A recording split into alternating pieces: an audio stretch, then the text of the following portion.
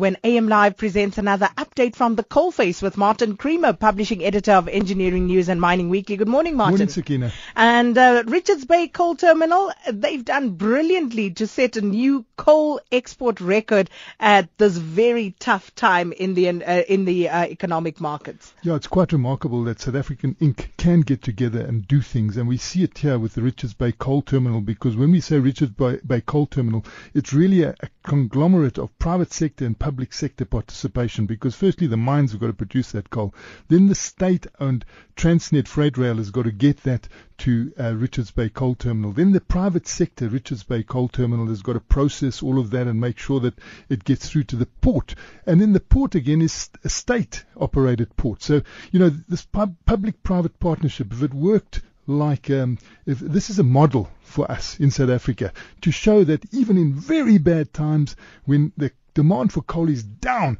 these guys come forward with an all-time record, of 75.4 million tons. We've never had that before. They should have been reporting, no, times were tough and we couldn't get through this. Instead, they put in the extra mile. And here, this benefits South Africa.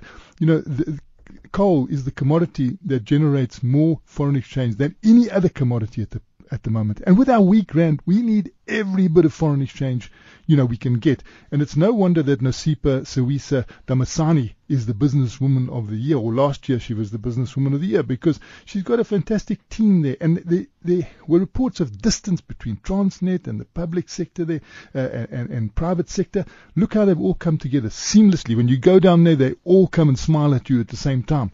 And that's the way South Africa's got to work.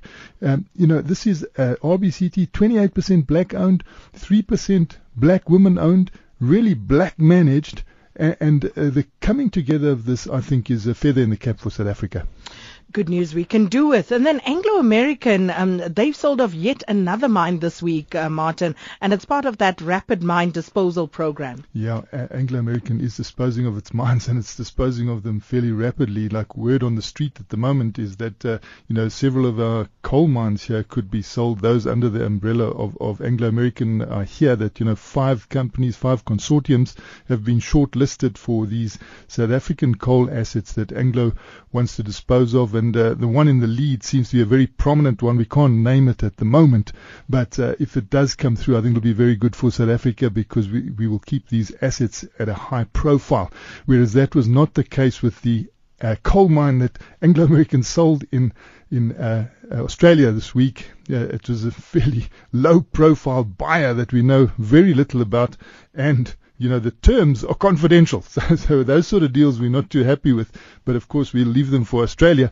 And that is the second coal mine that Anglo American has now sold in Australia. And it looks like a third one will be sold. We know that 2 copper mines have been sold by Anglo American in Chile. And we also see that coming up in South America, they'll be auctioning. And the word auctioning indicates that they really want to get rid of the stuff. Niobium and phosphates also in South America. So that is the state of play now, and it's a situation where, from 55 assets, where you could say 55 mines, they may come down to 20 mines, and those will be top-tier mines. So it'll be a totally different Anglo American to the ones that we've been used to. And, they suspended their dividend, their business units have been cut from 6 to 3. So, everything is changing with Anglo American, along with the value of its shares, which we see have really been decimated.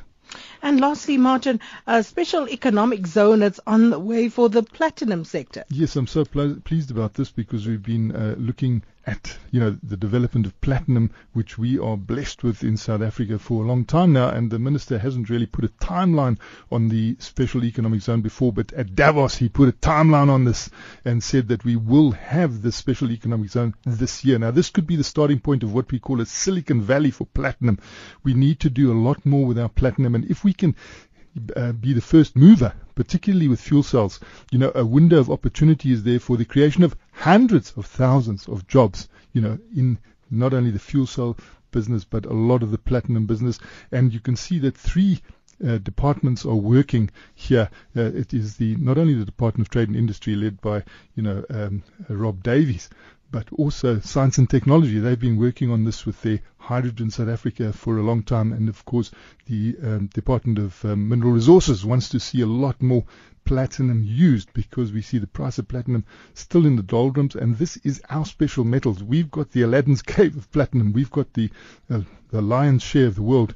And if we can lead and be the first mover and create these zero emission fuel cells in an energy world that needs a lower carbon footprint. I mean, it seems like very obvious. This is also an energy source that generates water, doesn't consume water like the other energy sources do so ferociously. So we're very glad to hear that Rob Davies says this will be the year for the special economic zone for platinum, which we hope will become the Silicon Valley of platinum.